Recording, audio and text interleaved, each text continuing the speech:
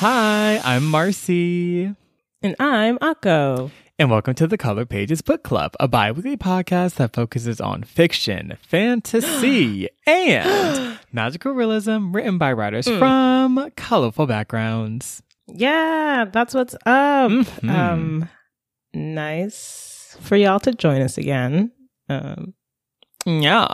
It's so good that you're back. We're so happy. Yeah. Ooh, Ooh, we are really excited.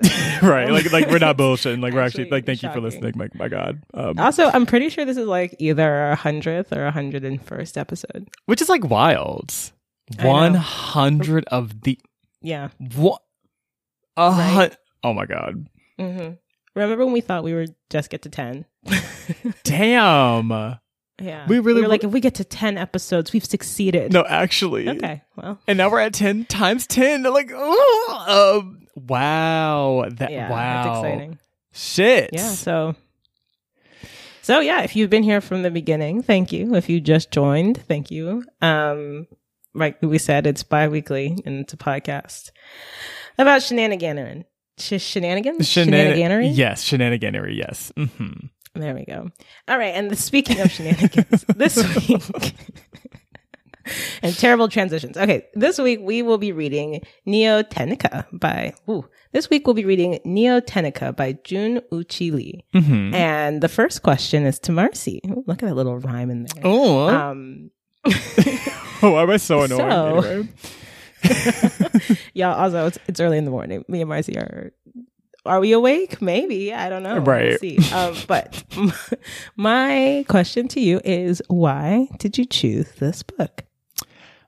Great question. So what's funny is that this book has been on my radar for like a minute now. It's funny. I was actually thinking of picking it for last year. At some point, I want to say I found it either last year or the year before. And I just remember like, seeing like, oh, it's like this like, honestly, novella, like this shit is pretty short. That has like a lot of different sort of, I guess, unconventional relationship betrayals and polyamory and all these different things. And I was just kind of like, okay, this seems like really dope and like my tea. And just kind of like, it seemed, from what I was gathering, it seemed like a book about just like sexual freedom and exploration. And like truly customizing one's own relationships, and like, even if that means, of course, like falling outside of, the binds of what is typically, I guess, socially prescriptive. And what was interesting is that like there's a heterosexual couple at the center of it, which I feel like typically we don't always see this kind of discourse intersecting with heterosexuality. So I was like, okay, this could be like very interesting. And I feel like this could offer some like, I don't know, interesting discussion. So I was like, this looks cute. Yeah. So yeah. Has it been that so far for you? I'm just because I'm not convinced it has been so far. Oh, yeah. I mean, like, again, this is like what we thought. This is like the committee was like, yes, this is what this book is giving. Not sure if it's fully giving it now that we're reading it, but like, it is at the very least interesting. Like, this book is very interesting, but like, yeah, because I only asked that not to like be like, like right, but more like right. When you described it, I was like, oh, this sounds very like we talk about the books we're going to discuss. I was like, oh yeah, look at Marcy even trying to get the heteronormatives to have like a more expansive view of themselves. Come I on, started reading and I said, oh, maybe we're like immune to expanse. Because this book, I think, there's a lot of the relationship. It's a very honest telling of a lot of relationships, but I don't know if I don't know if people are customized. Right. Unfortunately. Right. Which for anyone that's like, we'll explain why we feel like this. We'll get into all of that. But before we get into that, because shit, it's the 100th episode. Anything goes at this point. What the fuck ever. I actually have a question for you, Akko. What? So it's for you and also for me. So, and for any new listeners, if they're like, why was that like a whole thing? Usually Akko asks the question. So yeah. Yes. Anyway, so, context. Anywho, So my question for you is that, so in this book, there's a ritual that one of the characters' mother does. That's kind of in accordance with some of her deeper philosophical and spiritual beliefs. And I wanted to ask you, are there any rituals that you do in your day-to-day, weekly, monthly, whatever, that either aligns with, that helps you kind of return to a philosophy that you hold, and or just like makes you feel good, just something that you just like to do. Just like make you feel good, feel aligned, all that good shit. Sure.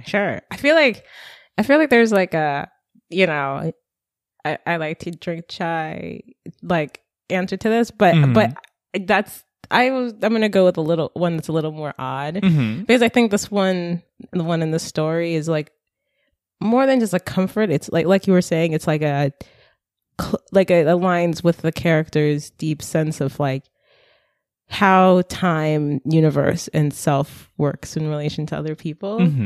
So there's a thing I do, and I've done it for a really long time, where if I can't sort something out now, or I'm stressed about it now, I think in the future this is already done.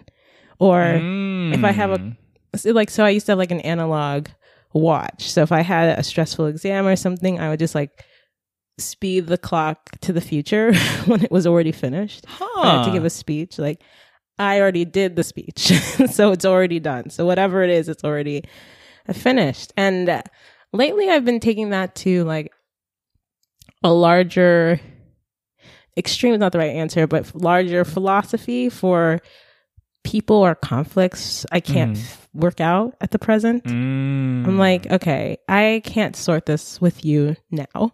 And I might not be able to sort this with you for the rest of my life. But maybe, in 3 multi-dimensions over, we sort this out. Come on now. Maybe 5,000 years in the future, when I'm, a space alien on Mars and you're a comet, spiraling past Mars, like that's enough to sort whatever this is. I don't know. I guess that playing with time and the idea that we're not, and this kind of goes to this person's mom's point. Basically, she was throwing fish and sea animals back into the ocean and was like, in the future, I might be a fish and I might need someone else's kindness. And so for me, it's kind of like, I can't sort this with you now, and I can't sort this with you in this form, but maybe in a different form at a different time, whatever is like stopping us from understanding each other will make sense. And then I sometimes think every time I'm with someone and we understand each other, like maybe in a form we were before we couldn't, but in this form we can. And that's what we're doing. Anyway, so that's my little mind thing. Maybe that will help someone else. Maybe someone's like, that's a lie. But anyway, yeah. What about you? Yeah. That's so beautiful. I'm kind of vacillating between 2 at the moment. I'll just say both. They're both fairly quick. So sure. As far as something that like helps just like feel good, I love just like a nice, and I like need to do this, honestly. I haven't done it in a second, but like I love just like taking a few hours and being like, all I am going to do is paint my nails and watch TV. Literally just gonna like catch up on some sitcoms, catch up on some cartoons, and just literally paint my nails, because it literally forces me to be like, okay, bitch, you put on that first coat, you're not about to run around and do a bunch of shit. You know what I mean? Like you must sit. You must sit your ass down and just wait. And I feel like there's something like spiritual about the practice of being like, so I'm actually just gonna choose stillness, given that I'm typically not prone to always doing that as much as I should. So that's one that definitely is very calming and very like centering. Another one that I found that I've been doing more recently is so for anyone that's curious or even marginally gives a fuck, I live in New York City. So I live in New York City, and so I'm often, on the train. And, when I first moved here, I was very much like, yeah, we're going to like pop some music, podcast. Yeah, girly. Like I'm like in transit. But now I'm just like, okay, if I'm like on the train, I like to just like, again, just do nothing. And just like look at people, but not just look at them, but like also just kind of like analyze the minutia of like their body language, make up backstories for them, like just kind of like create stories of like, oh, like this person's going here, like this person just did this, like just like creating these imaginary contexts around people. Not in a way for me to like arrogantly assume what they're going through, but just to kind of like, I don't know, just like have a moment of connection. I feel like, I don't know, there's something about being on a train and just like all going to the same place. It's like, wow, like we are all doing so many different things, but like at this moment in time, for whatever reason, we are all in this like weird box together going to this one place. You know, like there's something very almost like astral about that. Like it just feels almost like I'm like, am I in a spaceship? Like what's going on? So I don't know. I find that taking a moment to like just be still and be present and just kind of, and also low key, and Akko, you and I have talked about this offline, but I just wanted to say it on the mic. Low key, you be noticing some shit when you really just like peep it. Like when you just like sit down and just like look at the girlies. I'm like, oh, it's hella dynamics on this train that I really would have had no idea if I was just like, you know, listening to the Temptations or whatever. You know what I mean? So we love the Temptations. We do love them. But yeah, I'm like, oh wow, there's a lot of like energy on this train. Like all the time. It's never like disappointing. Yeah, there's honestly. never no energy. Right. Like it's always like, it's never like, oh, like we're all just like, it's like, no, like folks are looking at each other. Shit, folks are looking at me. I'm like, oh my God. So like it's kind of wild, but yeah. But yeah. And even if it is like a chill train, that's also an energy, right? Like, and sometimes that's the case. Like, and I think, you know, I first of all, I love both of your points. I love your point about stillness. I love how you didn't take it to this place of like forced stillness. It's like stillness can also be like painting your nails and watching television, you know, like just having that counterbalance. So I think that's really dope. One, not that if you want to do like a stillness practice, there's anything wrong with that. That's like also cool. But the thing about I think a lot about like how we don't think about the collective like consciousness in any given place that we're in, like in a sports stadium or in a crowd. And I think this is more the US. I feel like other places are a little more conscious of it.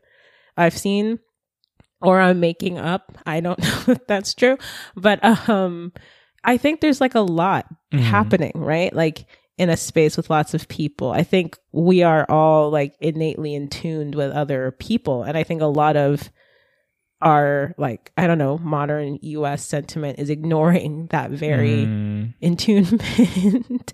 And I don't know, like I like what you're saying, like about, and first of all, New York is such an interesting place to not listen to music on the subway, right? Like the same thing with like Chicago and the L, like all these places are, if you just like pay attention, there's like stuff happening. And I know it's wild. There's probably someone who's from like the 70s is like, you mean that thing we all did before? Right. What you're talking about? That thing we just collectively, and that you also did because y'all weren't born in the 21st century. And we're like, right. Yeah. Yeah. Like, okay. So it's like, okay, so y'all just forgot. Okay, cool. You're like, how is this person who's not even here reading? Right. Like, it's like you're not even listening to the podcast and yet we're being read. No, it's so funny because it's also to that point. I mean, being on a train and being like, I'm literally doing nothing. My phone isn't out. I'm just looking at people, and like, you also just see how many people are on their phones, and it really be like a Black Mirror episode. Like you're just like, oh wow, this shit has us in a choke hold. Like that is, oh my God. Yeah. Like, it's just, it's kind of wild. Yeah, we're kind of, I think we like, look, this is the pot calling the kettle black. I think that's true for both of us. But like, I don't know, y'all. Like, should we, I don't know, do something about that? Yeah. Like, right. Should we figure, I don't know. I don't have any, I have no prescription for the ails of modernity. Speaking of ails of modernity, if you don't mind, Marcy, I was going to transition us right into the summary. Love that. Thank God. Bet. All right. Well, we will talk to you. See y'all in a bit.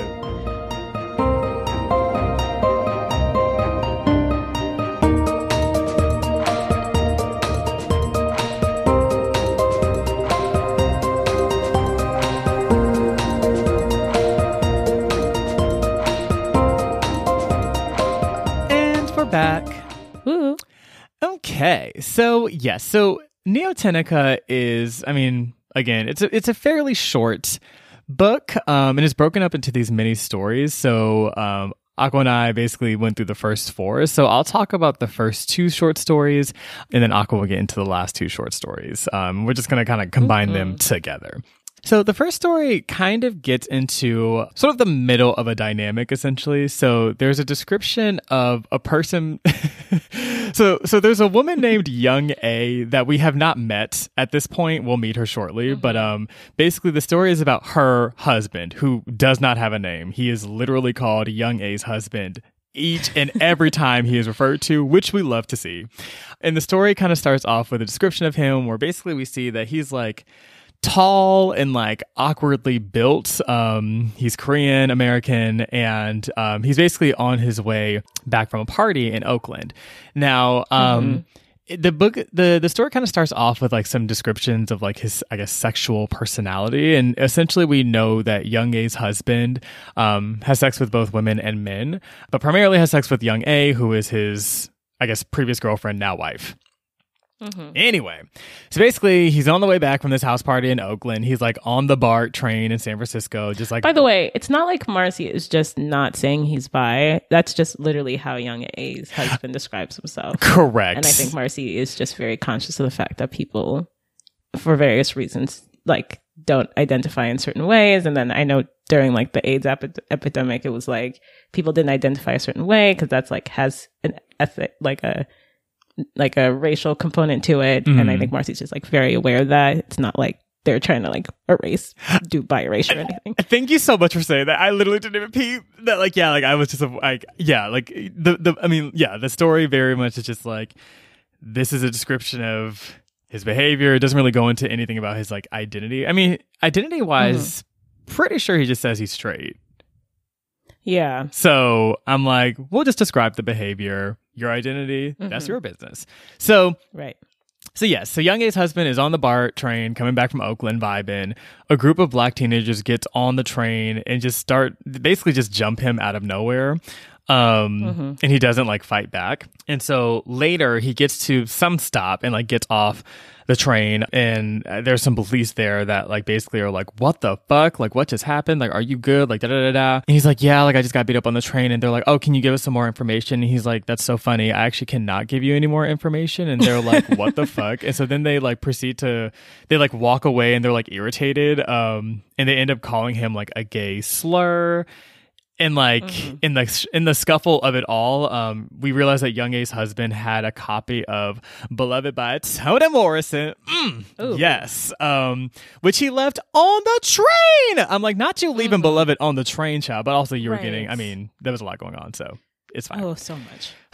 So yes. So that was... Also, I feel like an interesting racial component to this that I kind of want to pin to talk about because I'm conflicted. I am also conflicted. And I'm glad that you said that. Okay. So yes. So Beloved is still on the train. Anyway. So the next story. Sorry. I just see like Beloved picking up their own phone on the train to read. They're also like, I know this man didn't just leave me on this train, and they're like reading like listicles. No, like literally Beloved itself is adding additional pages being like, not Young A's husband, leave me on the goddamn train, like SMH, like hopefully someone finds me. It's like, wait, why is this new text after the acknowledgements? Anyway. I'm dead. Chapter 2 is actually from Beloved's perspective. Right. We actually just read Beloved, actually. Anyway, so basically... So the next story kind of gets into talking about Young A, who we finally meet, and her husband. And it kind of just talks about their original courtship dating process. Yes. So the two of them met on an arranged marriage app. And just to give some context, basically Young A herself is a former core member of the San Francisco Ballet. And Young A's husband at the time of the meeting was a law student, I don't know where he went to school, but he was passionate about like social justice. So the first date is pretty unremarkable. Like they like met up outside of this movie theater, and like Young A's husband was like, we're going to go see Scarface. And Young A was like, that sounds like not great. But they saw it anyway, and it like wasn't great. Like she was like, wow, that was terrible. But then there, she was like, well, I'm trying to fuck if you on the same page. He's like, oh, that's so funny. I am also trying to fuck. So they like went back to her place and like got it on and popping. Apparently it was banging, like banging. That's what the book said. Listen, I wasn't there, but that's what I was. That's what I was told. So anyway, so basically they're like getting to know each other more and more. Young A's husband ends up telling her like, hey, by the way, like, you know, on occasion I like to receive blowjobs from gay men. Like, it's not really like, are you cool with this? It's like this is a thing that this is a non-negotiable thing that I do. And she's like, I mean, I like whatever, like that's fine. So earlier when they first met, when they were talking about like what they, you know, do for work and things like that, Young A originally was like, oh yeah, like, you know, I used to be a ballet dancer, but I stopped because of like an injury. And she felt like conflicted about that because technically that was kind of true, but kind of not. So like later on in their in them dating, she pulled up to his apartment like unannounced, and he like walked in and like saw her, didn't react, and she was like, I have something to tell you. And then Young A's husband, or I guess boyfriend, continued to not react and was like, oh yeah, like whatever, like what do you like need to say? And she was like, yeah, so the truth of the matter is, yes, I am a former ballet dancer, but the reason I left was not because of my injury, because I knew that I wasn't talented enough to ever leave the core. So for context, the way that most ballet companies are set up is that you have like core members, which is basically sort of like an entry level dance position. Then you have soloists, which is like the next level, and then principal dancer. So it's typically in 3 levels. Apprentice as well is usually below core, but we don't have to get into all that. Basically, she was like, Akko's taking notes. Oh yeah. Yes. So basically she was like, you know, I was in the core, but like I knew I wasn't really talented enough to ever become a soloist or a principal. So I knew I didn't want to spend my whole career in mediocrity. So that's why I left. And Young A's boyfriend was like, I bet. So anyway, basically Young A was like, okay, cool. Yeah, well, he was not pressed about the situation at all. Like literally was like, I barely remembered you telling me the original story. So like, thank you for, I guess, adding additional details. Like arguably Young A isn't entirely listening to, Young A's husband isn't entirely listening to Young A anyway, for better or right. worse. Probably for worse. Probably for worse. And by probably, I mean for worse. Worse. So like undoubtedly. This is the part where I was like, this is seeming real heteronormative. Yeah. Not nuanced, but anyway, sorry, continue. So yeah, so Young A is like, well, I'm trying to go back to school and, you know, do something else. And so basically Young A's partner was like, oh yeah, like that's cool, whatever, I can like support you while you're in school. So essentially the two of them continue to have like a pretty like chill, inoffensive, frankly easy kind of romance. Like they're just kind of like vibing, whatever. Young A is like, I mean, yes, could I be more attracted to him? Yes, but also like I don't really go fuck low key. The two of them honestly have a very like kind of neutral, borderline apathetic tone to them. Like it feels very like, yeah, we're vibing, yeah, we're dating, like whatever. It just feels like they're both like, what's up? Like eventually, like a kind of like, you know, and this maybe this is part of the discussions, but like you date and then you get married, and then, you know, it's not about how you feel about it. It's like this is just the course of human behavior. And it's like, if the person isn't going to interfere with the course and how it appears to society, then that's pretty much good enough. It's like, and if people are like maybe doing something on the side, that's fine, as long as the core appearance is doing what it needs to, which maybe is kind of an older concept of what heteronormativity has always been. I'm not sure. I'm not sure. Anyway, and then maybe that's the point of the book, to examine this.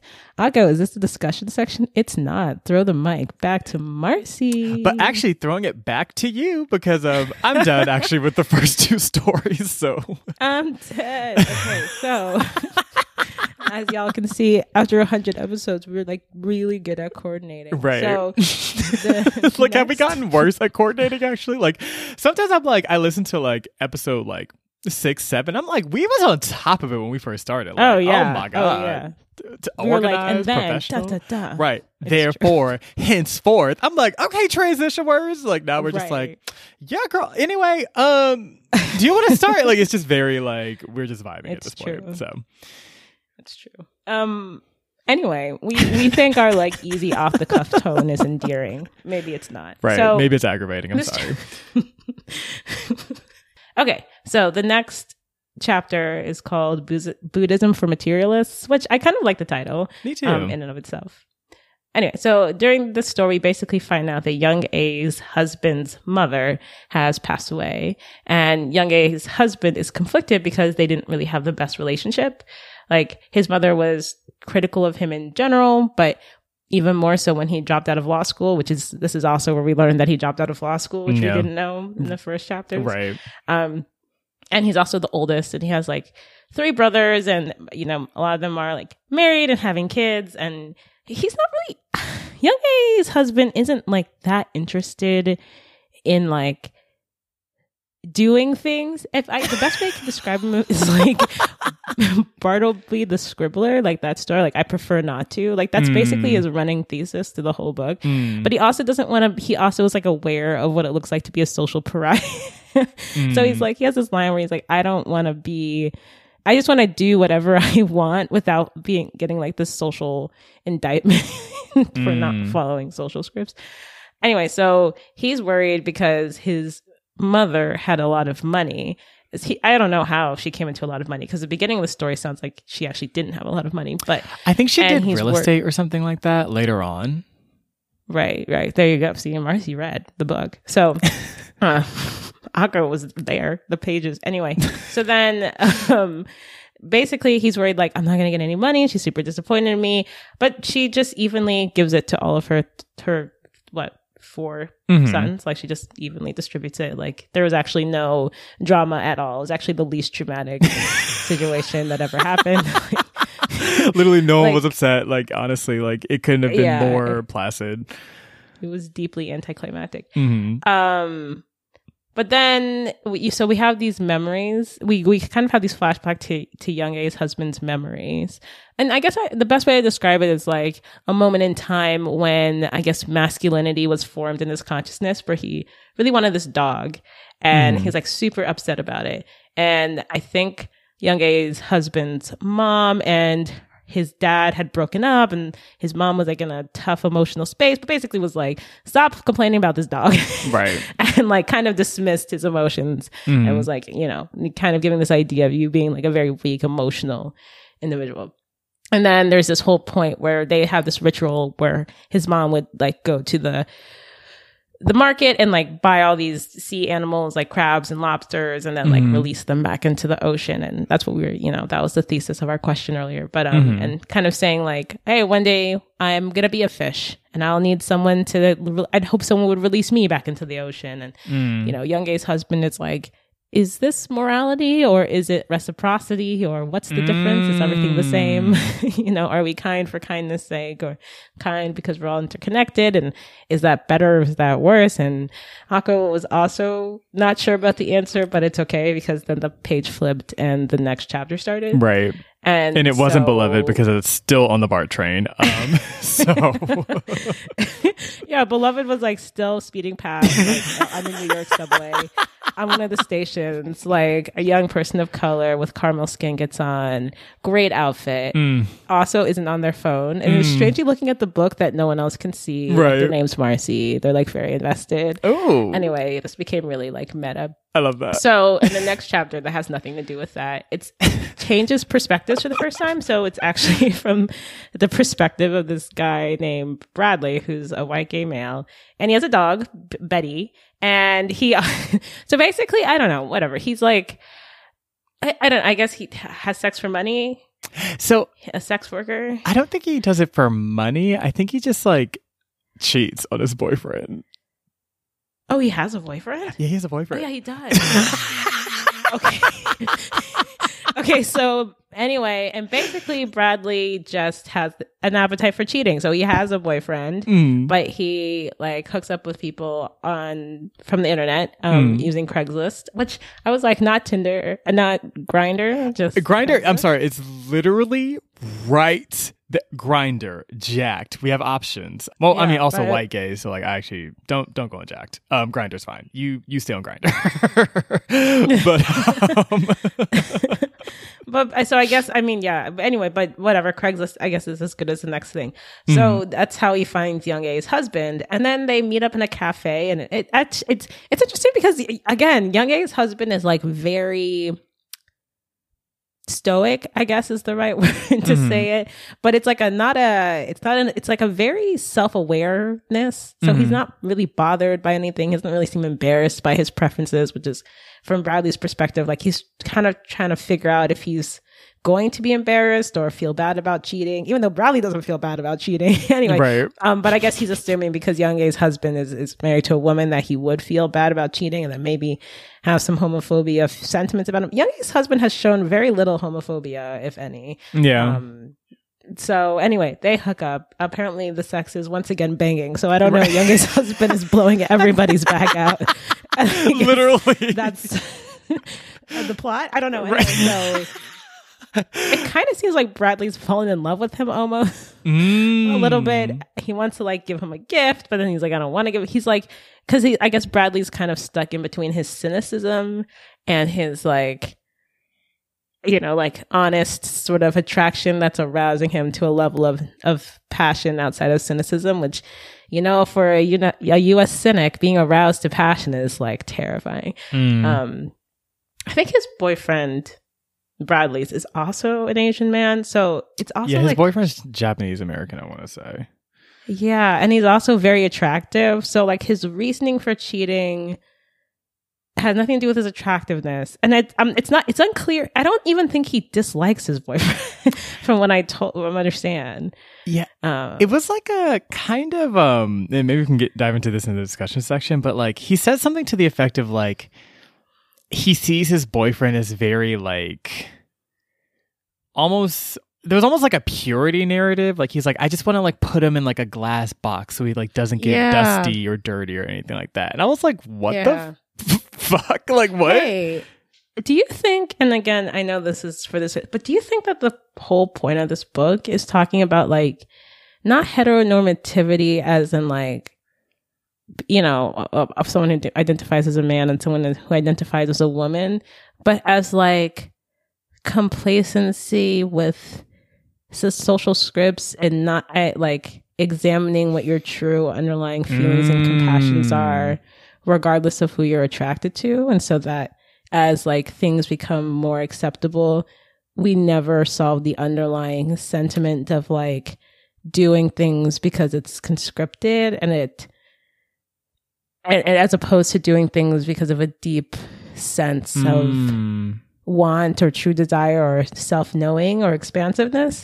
And so like Bradley is doing the same, like this idea like that your boyfriend's pure, want to put him on a shelf, is a very like heteronormative man way of thinking of their spouse, and then cheating on their spouse with people who are quote unquote less pure, or like, like I need to get this urge out somehow, but I don't want to like put it on my like societally acceptable relationship. So I'll just do it over here. And then like having a deep sense of unworthiness within yourself, which Bradley kind of talks about like that. Like there's a point where he's like, I felt ugly under his gaze, like for a moment. And, so anyway, that's a thought that I'm having that may or may not be true. I think you have a lot going on there, friend. You think so? Yeah. I mean, there is something even just even just like the ritual of Young A's husband meeting Bradley and them like hanging out. It was just very formulaic at the beginning, right? It was like, yep, he's like, I do the thing that I always do. We go to the same cafe, we talk for a couple minutes, we go back to my place. It's very like, just like for step 1, step 2, step 3, there's a clear script for how to do this. But then there was like these moments of like tenderness that kind of disrupted the flow. And I think the gift giving at the end, him being like, should I give this bitch a gift? And him being like, nah. I'm like, I mean, clearly it's almost like there was like a moment of like back into it. Right, exactly. Like there was like a potential for authenticity, but you chose like formula and social script instead. You know what I mean? Like it's just I hmm. don't know. Yeah. Because like, well, anyway, we are going to put a pin on this because this is not the discussion section. Right. And when we come back, we'll continue our thoughts and feelings. Okay. See y'all in a bit.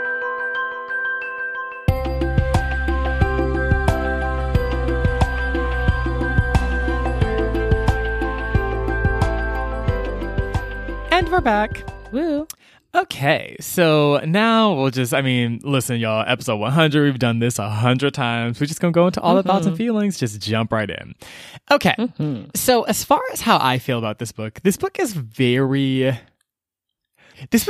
interesting, which is, interesting is a word that means nothing, so let me elaborate. I feel like, I mean, generally speaking, I do like this book. I feel like there's something very kind of fun about these characters, like specifically Young A and her husband. I just find them both like almost like unintentionally hilarious, just in their like kind of deadpan, apathetic, like we're just whatever, like chilling. Like it's just there's something about like just their like earnestly not giving a fuck that like just feels really fun because it's not like a fake like, oh, like I don't care, like I'm moving in silence, like I don't have feelings, like I catch flights, not feelings. It's like they legit like are like, girl, I'm just chilling, like I'm literally just vibing. It's just like it's interesting reading a story like a romance story where it's not this like passion and fireworks, like it's just very like it kind of just flows. Like I don't know, there's something about like almost just mundane. Exactly. That just feels very fun. So I find the characters like unintentionally hilarious. I also like just a lot of the subtle subversions in this book. Like, for example, I live for the fact that it's just Young A's husband. Like he's identified through Young A and like doesn't have a name. Like I just like, to me, that just feels very like, I'm like, I mean, yes, could he have a name? Sure. Like, I'm like, typically that's reserved, like that kind of description, like just describing someone as just someone's like husband or wife is like reserved for someone that's like a secondary or otherwise not that relevant of a character. So it's interesting having a protagonist just like, that's just like their name the whole time.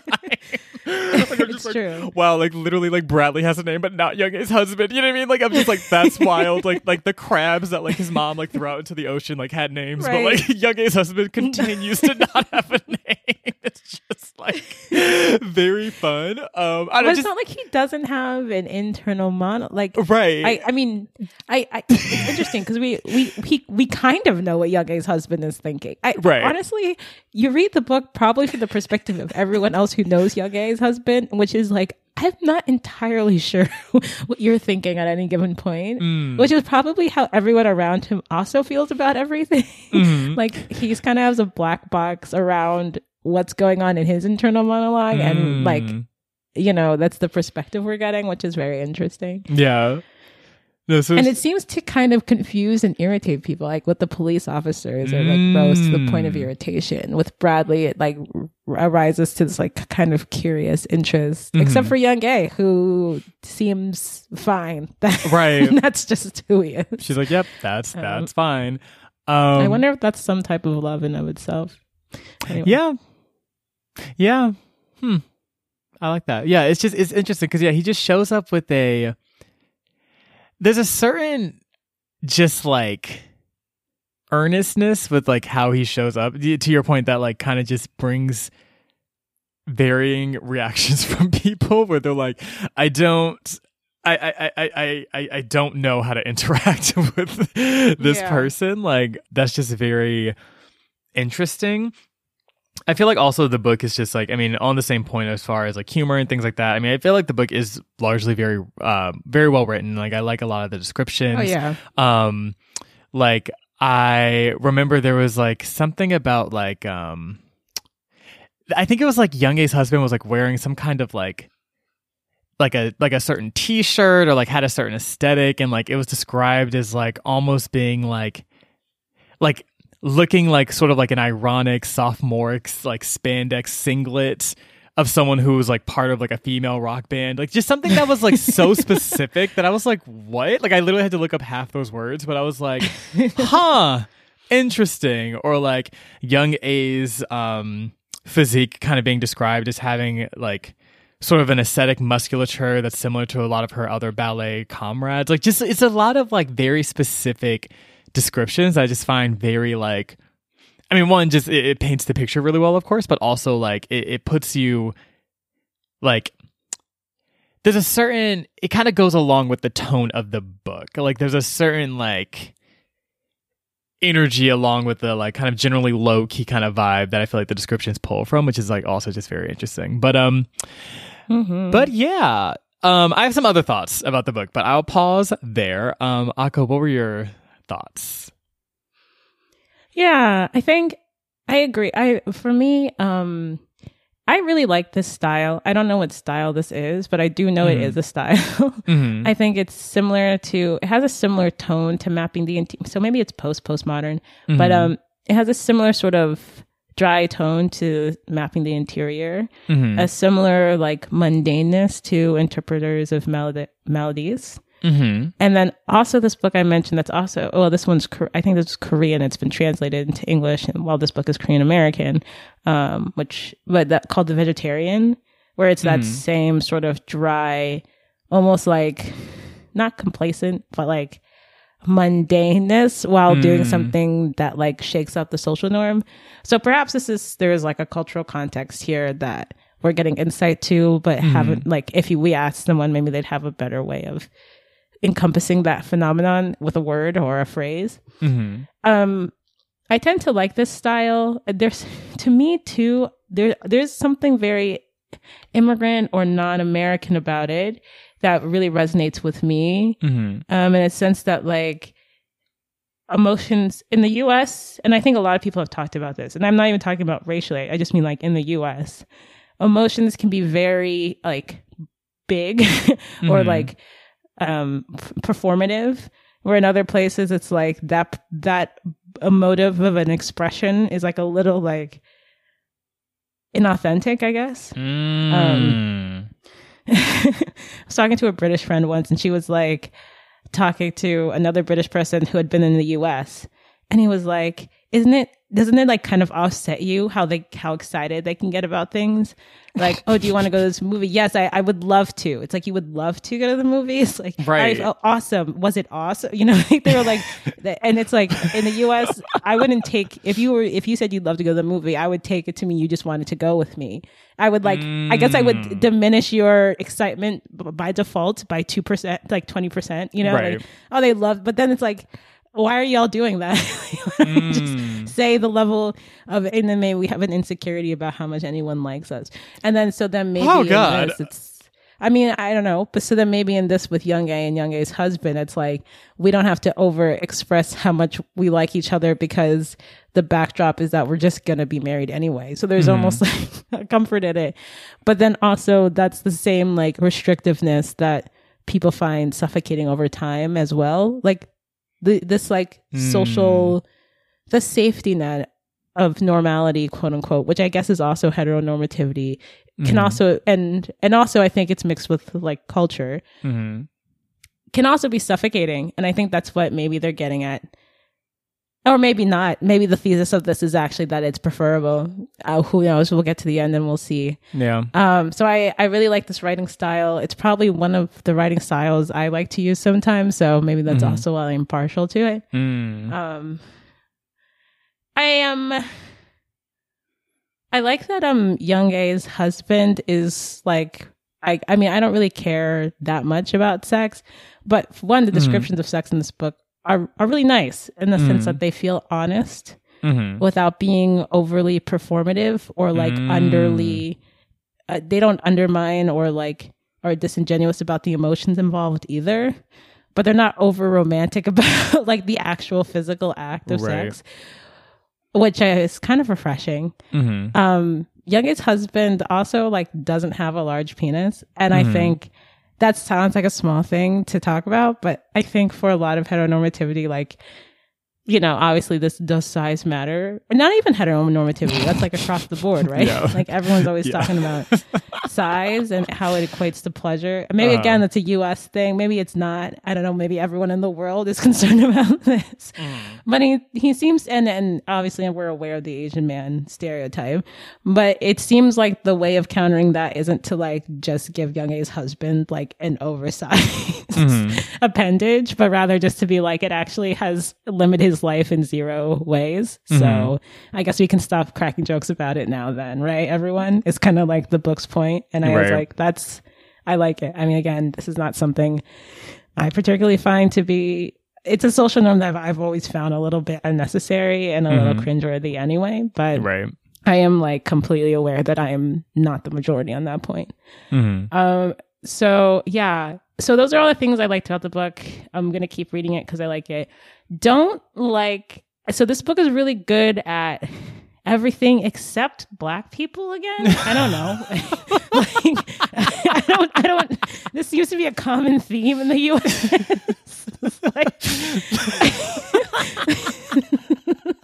Like, oh yeah, all these nuanced ideas of people, except for this roaming gang of Black teenagers who the book goes into the fact that they have zero reasons politically or socially to beat up this man on the train. And you're like, then why is this in the book? Like, I'm so confused. And I really was reading it trying to be like, please tell, and because it's like the first page. Like, I was like, please tell me that this has a point. Like, please tell me that this isn't just like an idea of masculinity, because I feel like a lot of times in the US, and we talked about this in On Earth is Briefly Gorgeous as well, but as Black men, as this sort of I don't know, image of masculinity in the US, but also of heteronormative masculinity that you want to like deconstruct, and like and toxic masculinity that you want to pull yourself away from, to either say you're like more progressive or you're not that type of masculinity, without like understanding that Black people are nuanced and their idea of masculinity is very nuanced. Like, our idea of masculinity is really nuanced. So I don't know where this idea is that you can like project the flattening of society's masculinity onto Black men in particular, and Black women too. And then like, I don't know, use it to say where you fall on the heteronormativity rung. And then using that as specifically like that caricature of violence. So I was like, where is this going? I'm really worried that the only like remedy they're going to do for this is to create like an all to Black character, kind of like that doesn't address this at all, but like shows are like, see, I don't think all Black people are like this. Here's an old Black character who like isn't beating people up on. I don't know. I'm just really worried that that's the only counterbalance we're gonna get, and I think that's gonna like kind of like when Lena Dunham was like in the show Girls, was like brings in Childish Gambino, who's then like a Republican Black person who's like basically like, not all Black people are the same, and like that's the critique to like give nuance. It just feels like to me. How do I say this? It feels like to me, the US still has a really hard time seeing Black people as people. And I don't mean that in like the obvious racism ways. I mean, I genuinely don't think a decent portion of people, and this is probably globally, think of themselves as the same person as a Black person. Like, I think there's a genuine cognitive dissonance that makes us feel like other. And I think that's why sometimes the books we write, people don't think of them as books to expand the human consciousness, but rather like books Black people wrote about the Black experience, which is somehow different than the human experience, and therefore has like no overarching like benefit to understanding the other person's metaphysical like or existential existence. Do you see what I'm saying? Yeah. So that was really frustrating. I you know, like, it's not lost to me that the Black woman isn't even in the story. She's actually a book. She's actually just the book Beloved. And again, you don't have to put the Black person in the book. I think it's interesting that Beloved is in the book. There's a roaming gang of Black people is in the book. And Bradley's chapter is from his perspective. I'm just saying. That's so interesting. Oh my God. I'm so glad you said that because I also literally was, because like, again, to your point, I mean, this shit literally happened on like page 4 or earlier. And I remember just being like, okay,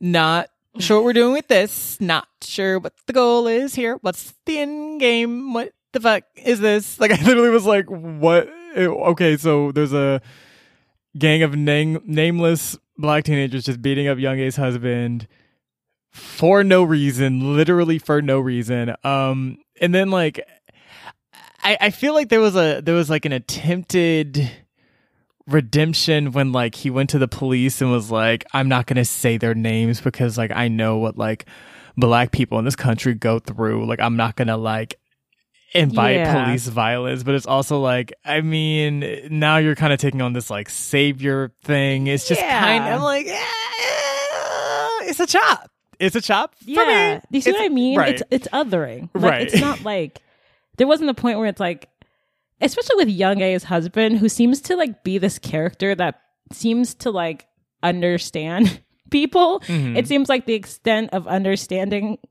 black boys is not turning them into the police. Right. Like the author wasn't like saying anything about like the dynamics on the train that would, you know what I mean? I Right. guess the hand of the author is very clear to me here, and I'm sorry I cut you off. I don't love it, is what I'm trying to say, but Yeah, no, Continue. it's just that was very jarring. But then after that story and for the rest of the book, I was like, I mean, this is fine. And I think also, I don't know, Yeah. maybe I'm also thinking about even just the role of point of view and narrative, because even for example, like in the 4th story where the protagonist there was talking about like his boyfriend and like, you know, not wanting to like get him dirty and like things like that, like, you know, like it just in the very like pure botanical, or I don't know what the word is, but like the very like pure ways he was trying to describe his partner.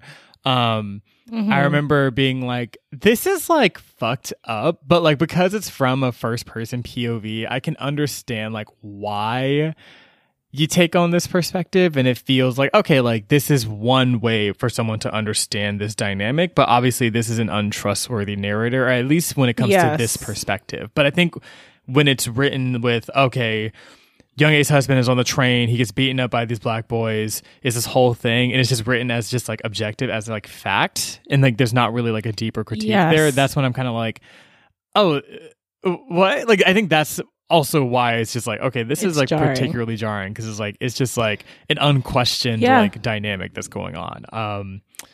And there's even a point, I think you've hit the nail on the head, which is why, I also was like, wait a second, but Bradley's chapter is from Bradley's perspective.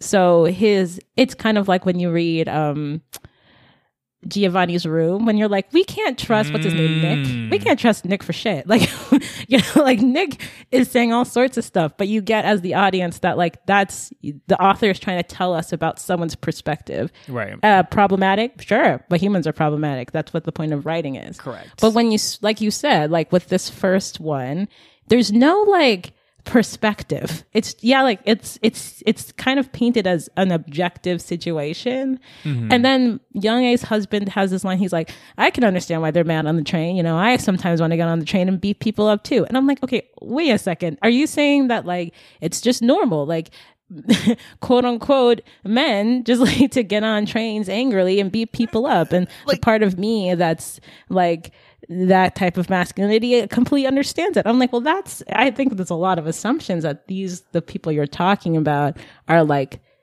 an unnuanced idea of masculinity, which again is what I think is projected on black men a lot. Right. And it seems a little unfair. And sorry. Yeah. I was gonna say real quick, and even if I'm not bought into that theory, but even if we were moving with the theory that like men, generally speaking, more times than not, get on trains and at least to some degree have an impulse to beat people up on the train, like the fact that it is like Black teenagers specifically who would lack the like self-restraint or Yeah. decorum to be like, actually, To I'm not not going to do do that. Right. that. Like, I'm actually not going to do that because like, why the fuck would I do that? You know what I mean? Like, it's Would like, I do that? why, Yeah. like, why is it that, okay, so Black people would be the ones who are just unrestrained, like can't, you know, like, it's Right. just, I think that it plays, yeah. It just placed it like I tried. I really did. I was like, look, not every story about POCs is going to be them getting along, nor should it be. And I was like, and look, not every time from one POC's perspective are they going to give a deep, nuanced view of a different POC perspective in the book, or even have to include them. Mint, totally get it. Not upset about that. But it feels like with this, it feels like you put it in. It lacks the nuance that is like very obvious, and it lacks the care that is very obvious in the rest of the book. And yeah, I think it makes a lot of assumptions. And I'm like, first of all, I've lived in a lot of different places. I haven't really seen anyone get on a subway train and just start wilding on people in groups on the regular. Like, usually something's happened. Usually there's some type of motive. Escalation. Yeah. I'm not saying that that's never happened. That's not my point.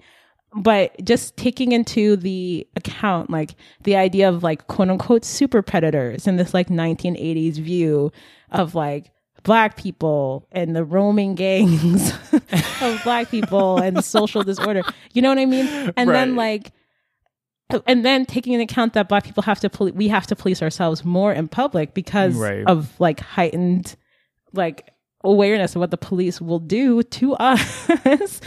The point is, I just seemed a little. I don't know. There's not much to say. I was unimpressed. Hopefully, there's more to it in the story. Yeah. Maybe Beloved will make a reappearance.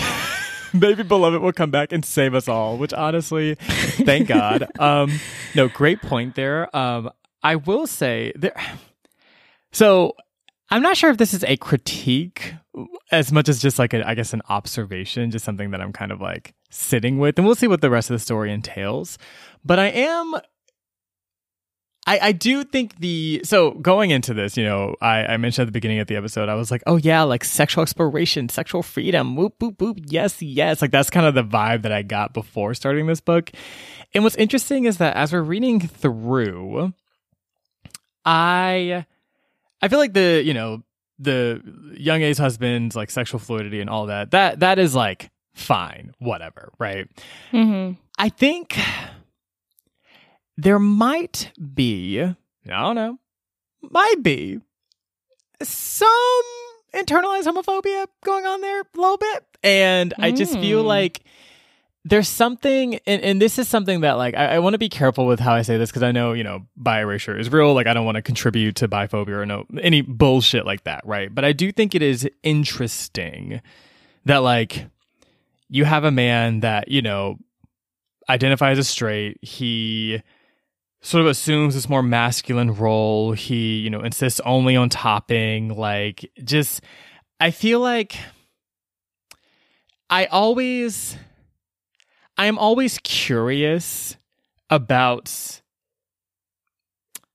dynamics where people are attracted to multiple genders, but there's sort of like an inherent like preference for dating or courtship or like sort of a more romantic interest in the gender that would be more aligned with like a heteronormative ideology or perspective, right? Like I think reading this perspective of young A's husband, I don't know. I guess a part of me is like just, I think it's fine if like truly he's like, you know, I truly am mainly interested in dating women. Like with men, it's just kind of like a sexual interest there. But I think I always, when people say things like that or when they express something that's like aligned with that, I'm always just curious, like, to what degree is that just like plain and period fact, whatever, and to what degree is that possibly informed by also just the social context that we're also navigating when it comes to sort of sexual identity and what it would mean and what it would entail to then be, you know, more clockably queer. Does that make any sense? I guess I'm kind of like, it does. I'm not trying to, again, not trying to erase anything, but I am just kind of curious, like, maybe we can unpack this a little bit. I also think it's interesting that Young A, and again, maybe we'll go back into this, but Young A's husband told Young A, I like to get blowjobs from gay men. Like, that's what he told her. But he's fucking Bradley in story number 4. So, like, right. Those are two different things. You know what I mean? Like, I'm like, that's interesting. So I'm like, is there a moment, like, are you being fully honest with your partner? And if not, I don't even think Young A's husband is being fully honest with himself. Yeah. It's just one of those but things. I do think, yeah. Sorry, I'll let you finish. Sorry. Yeah, no, it's just, so it makes me curious, to what degree, I guess I'm just curious to learn more, to see what some of that psychology behind some of this is, because, yeah, it's just interesting. But what were we going to say? Do you think that, well, you know how in the same way, like, whiteness has evolved over time, like, heteronormativity has also evolved and, like, changed over time? Because, like, right, like, if you went back in the day, I'm sure a lot of people would be like, well, of course I'm still straight, even though I'm sleeping with this man. Mm-hmm. Like, you know what I mean? Like, heteronormative, and I think the thing with majority, right, it's like, and I think I talked about this with you once, maybe offline, like, the thing about being in the majority culture isn't that you're, like, doing anything different than anyone else. It's just that your particular idiosyncrasy is seen as normal. Like, that's just, like, right? Right. So, like, to be the majority, like, you know, that's, like, why whiteness is so hard to place for people who are white, because it's not, your idiosyncrasy is, I guess, paved over or made okay merely by being white. Like, you're not actually doing anything different from any other person. Right. And I think that's kind of the same thing with heteronormativity. And so, like, I think if you went back to the 50s, like, someone would be like, yeah, that guy has a wife and kids, so he's clearly straight. You're like, okay, but he's sleeping with that person on the side. That wouldn't make him any less straight. And you're like, so what does straightness mean? What is, right. Can someone tell me, like, you're like raising your hand, can someone tell me what heteronormativity is? Because I think we're all saying it's about who people are sleeping with, when really it sounds like it's we're using it as, like, a signal or nomenclature for, like, socially acceptable, or, like, the person, people, like, masculinity, or, like, socially acceptableness. I don't know. Like, it doesn't seem like, you know what I mean? Yes, like, and if we want to get historical about it, you literally just, like, I mean, fuck the nail on the head. You just slammed the goddamn nail. I mean, that is exactly what it was like, right? Like, this idea of, like, it wasn't like if you were a man sleeping with a man, you were considered really only gay if you were in, like, more of the, what's socially coded as more of a feminine role. Like, if you were the more receptive partner, bottoming, whatever. But if you were the person that, like, is taking on what heteronormativity deems as a more masculine role in that interaction, like, it's like, oh, but, like, you're cool. Like, you get to maintain, like, your privilege and heterosexuality and all of that. So, right. Yeah. So, like, maybe by heteronormativity, we're really just talking about our prescribed ideas of masculinity and power, and our prescribed ideas of femininity and not power, which is why, like, Young A's husband moderately disregarding his wife is just, like, the most modern heteronormative thing. I don't know. Like, and, like, which is why, like, maybe whether or not you're sleeping with someone of the same gender or different genders, like, maybe the same dynamic can always creep in, hence what you have with Bradley and his boyfriend. And maybe that's the author's point, and maybe not. I'm not sure. The older I get, the less answers I have, but it's at least, like you said, Marcy, worth the convo. So so thanks for choosing this book. Of course. Yeah, no, this book, if nothing else, it's interesting. And honestly, I will say, I don't think this is a book that necessarily comes with predictions, but something I am curious in seeing more of is, I I want to say more of Young A. Feel like Young A's husband getting a lot of screen time. And also, like, I mean, especially if we're thinking about like sexual exploration and things like that, like what's her relationship with sex? Like I'm curious more about like her psychology, her like I'm hoping that like in this relationship, like there is like sexual exploration and expansion that's being granted to all parties. So if that is the case, I'm curious to see what that looks like for her. Yeah, so that's the only thing I would say as far as like what I'm looking forward to in the future. But otherwise, my prediction is there's definitely going to be an alt black man. Really? I'm so Marcy. I'm so sure of it. Like, because otherwise, the beginning of this, unless they're going to go back. Unless they're going to go back and do something about the first 4 pages where it's like, actually, the 4 boys showed up again and they just wanted a hug, you know? Like, there's no, anyway, I don't know. Maybe I'm wrong, but we'll see. Mm-hmm.